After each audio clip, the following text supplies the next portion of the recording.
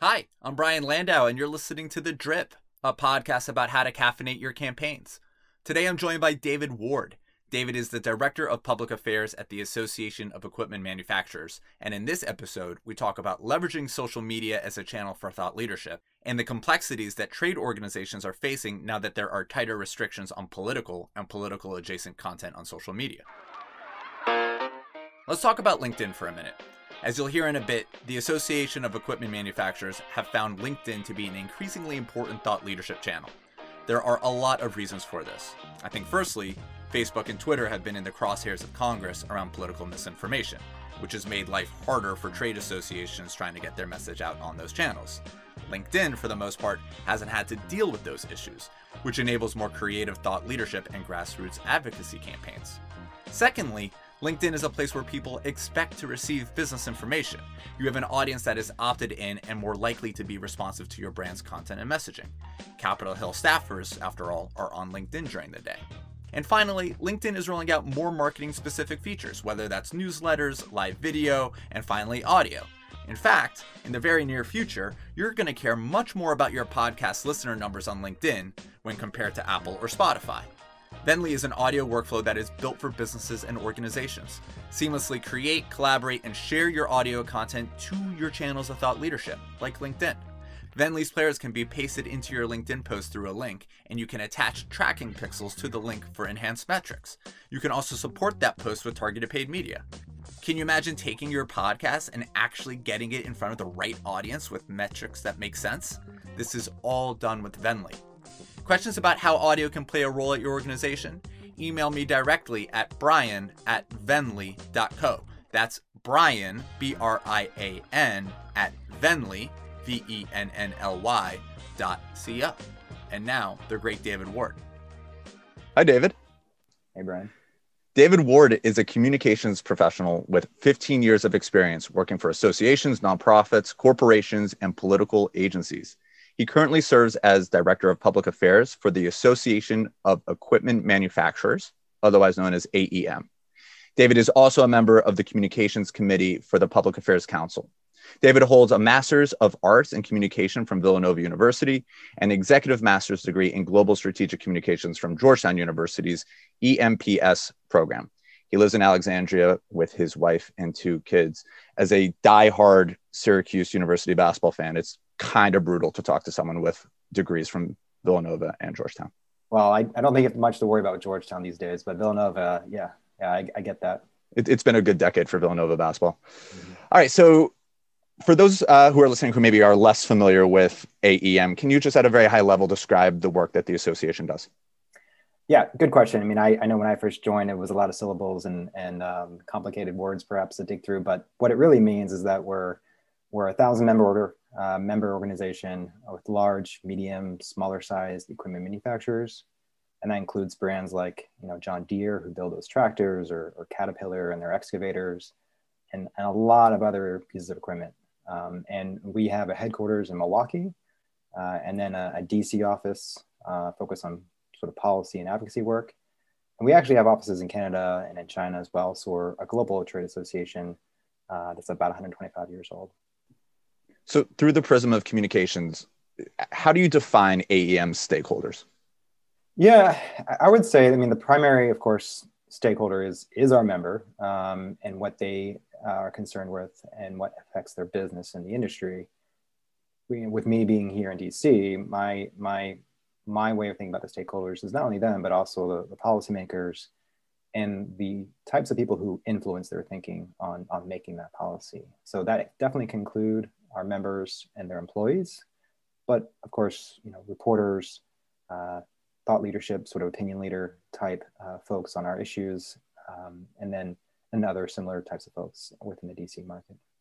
So you have your members, you have your decision makers on Capitol Hill, you have influencers. What are some of the communication channels that you're using for engagement across these different groups? Do they each have discrete strategies, or do you view communications more holistically? I do. I definitely envision it more holistically and have sort of a top-down approach when it comes to, communication is that sort of vehicle that we approach everything that we do. Everything is communications. With these stakeholders, Our preferred method, of course, is always going to be in person or in these times virtual if we have to. But a lot of that type of meeting communication is happening with my policy colleagues and our lobbyists, having those sit down meetings, having those fly-ins. I definitely help advise and think about ways to set up those meetings or the message that we're communicating and other things. But a lot of the other types of communication that I am doing on a regular basis, of course, is engaging with the media, thinking through our content, our digital media strategy, our social media strategy, things that we're trying to place externally that is shaping the environment that this sort of policy discussion is happening in DC and in home markets where we're relevant in terms of policymakers who really matter on certain committees or where we have a heavy footprint in terms of our economic impact. Can we do a quick lightning round? I'm going to put you on the spot a little bit. So you write, there's thought leadership, right? So that includes blogs, I imagine. Yeah. Video work, there's Zoom webinars and things like that. What other types of content maybe are you doing in video? I mean, video content, yeah. I mean, it definitely can include some storytelling and kind of explaining about why these policies matter to our members. And our executives can talk through that in a pretty specific way. But we also are doing a lot of production at times of highlighting the everyday worker, whether it's our engineers or mechanics, or folks a lot of our folks in the Midwest, which is where we have most of our employees, these are people who are not only building the equipment that are being used on farms, but they are farmers and ranchers themselves. And so the policies that we're advocating for is cutting on both sides. And there's different types of sort of stories like that throughout our industry. They're actually pretty interesting. And so I think on my side, a lot of what I'm trying to do is yes, it's the grass tops executives, but trying to raise the voices, especially I think these days on the grassroots side, in terms of everyday workers and how these policies are impacting them. And then, I mean, on thought leadership, yeah, it depends sometimes on what campaign and how we want to produce that type of material. But my final point there would be just that what we're hearing from policymakers, especially on the Democratic side, is that they want to get outside the noise of DC and sort of these sort of standard type thought leadership panels and other things. They want to hear directly from the voices on the ground back home. That's the most valuable thing to them these days. And so when you capture a story of someone who of a member, for example, you're then distributing that to LinkedIn as a business thought leadership channel or Facebook or Instagram. Are there some priority channels for the actual distribution of it? Yeah, I mean, what I understand is that LinkedIn is the most used platform during the day by Capitol Hill staff. I also understand, I mean, Facebook is still certainly monitored, especially at probably more conservative sides, right? They definitely pay attention to what's being said there. We also have direct communication with comms officers, press secretaries on the Hill. We have a dedicated piece of content that goes to them now. So directly hitting that sort of communication audience on the Hill. So it varies, right? But we're trying to be mindful about, who pays attention to what and how we deliver that content to maximize, its impact. The best is now that LinkedIn is starting to feel more and more like Facebook. It was its own space, and now like the people posting there, it's just all the same stuff. Okay, so the AEM hosts the largest trade show in the world. It happens every 3 years. I know that you collaborate closely with the events team in support of this work. Can you please share how you work across departments in support of the trade show? With the event being every 3 years, I imagine that there's a lot of long-term brand building that needs to happen in support of it. Yeah, I mean, it's called ConExpo ConAg. It's the largest trade show in North America.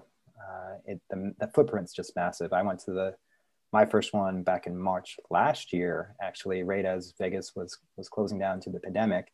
And so that was an interesting experience. Walking wise, you're a bit sore after each day, but huge opportunity for us, right? From the advocacy side, considering that's really the, ground zero for how we can directly interact with the voices within our industry, the stakeholders within our industry.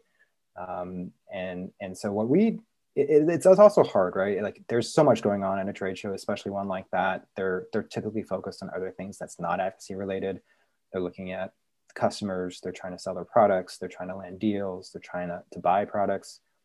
So you got to understand that their priority may not be the advocacy message that we're trying to sell to them. So there's not too much in-depth education you can do there, right? So it is a bit more on the branding side for sure. I know generally what we try to do is look at the sort of high traffic areas, and then we usually try to set up our grassroots program and campaign in some sort of attractive, entertaining way, and then try to do some signups. I mean, this past show, we did about 15,000 new signups in 1 week to our grassroots list, which is pretty massive. And then we'll follow up and bring them up that ladder of engagement in the weeks and months that follow. And that's how we typically approach an event like that, to kind of get their information, get them on board, and then, try to get them more and more engaged after that. Can we go a little bit deeper here? So what does 15,000 signups mean? Like, what are the outcomes? Like, who are these people and what are you trying to drive against with respect to outcomes? Yeah, I mean, these are 15,000 people who their livelihoods depend on the success of our industry. And so there's really not going to be anyone that's going to, when you're talking about advocacy, you say, hey, we want to sign you up as part of our grassroots campaign to impact the decisions made in Washington, and connect that back to their jobs or their business's livelihood.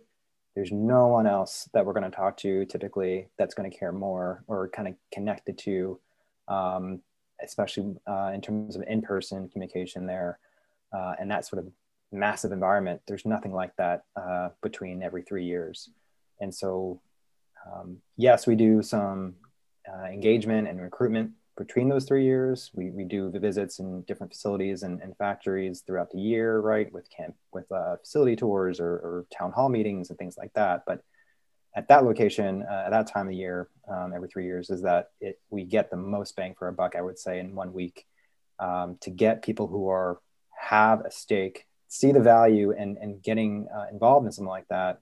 And then, we can, as we educate them, or motivate them throughout the year or in years following, whether it's a big infrastructure bill coming up or a trade policy that we need to kind of guard against. These are the types of people who are going to actually kind of care and click on a button, at the very least, send an email communication to the elected member of Congress, or possibly do other things throughout the year that'll help kind of, again, influence the environment in which this conversation is happening, to advocate for policies that impact us. You spoke about this just a little bit before, but this push and pull, it feels like, where DC insiders want to get outside of the DC bubble.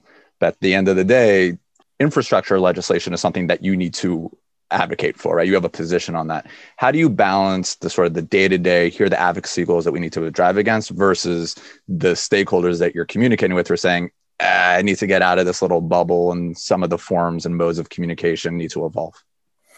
Yeah, I mean, it's one of those things you have to do a little bit of both, of course. Like the staff need to be informed. They want to feel like they have a pulse on things, and they rely on groups like ours to be able to, narrow the attention on what we're hearing from our members in a succinct way, so they know, hey, if I do make this decision, or if I suggest this sort of policy on X issue, I heard from the equipment manufacturers who represent, 1 out of 8 manufacturing jobs in the U.S. I heard from them, so I know what I can suggest to my boss about how to vote. But sometimes that may not be enough, right? We want to be able to make sure that they know whenever there's an opportunity, the face of what their decision, the face of the people who that's going to impact. And especially for folks who, may not be our champions, but folks who do kind of get it, but need to kind of get it a bit better, right? We want to make sure that they have an opportunity to kind of invite them back home. They can see it firsthand, talk to those people firsthand, and they can connect it, both sides of that equation a bit better than if it was just us sitting down in the DC office. Is there an example of a campaign or an initiative, an event that you've done recently that you think is particularly successful and unique? Yeah, I mean, I would say, related to this conversation especially, I mean, just this past month, President Biden went to Milwaukee for his first presidential town hall. And that is, like I said, that's our headquarters, that's our hometown. So we developed a pretty targeted strategy to get our advocacy message out, get our policy priority message out, to him and his administration in advance and during the town hall, I would say in a pretty successful way. I mean, we largely just spent, not that much money to get a full page ad in the Journal Sentinel, to get some ads running on the cable provider for the White House, and from my understanding, the Air Force One as well. Ultimately, not that much money to get our message out to him and his staff, which ultimately led to our information and our ads being placed in his briefing book ahead of the town hall. We got attention from Fox News, from the New York Times, from Punchbowl News. I think an ad equivalent value of about over $500,000. And with the sweet spot being the fact that we were in his briefing book and we got their attention. He didn't even mention manufacturing during his town hall Q&A with CNN, but the fact that we got so much attention on manufacturing and on our industry specifically during that time period was a huge win for us. And so I think it was a great, opportunity to identify the fact that, especially once he got out of the DC market, it became a bit more, especially these days with folks like mine, or organizations like mine, where you have maybe a little bit less budget than you did last year or the year before because of being more conservative with your resources. Identifying those type of opportunities where you develop a bit of a hybrid earned paid social campaign in a local market like that, you can save money and cut through the noise a little bit better than you would maybe if it's in the DC market and a more kind of normal time period. Social networks across the board, Facebook, Twitter, I think in particular, have worked to clamp down on political misinformation. And I think for those of us who aren't operating within political circles, we think of things like election fraud, voter fraud, right, as like the big issues that they were trying to solve for.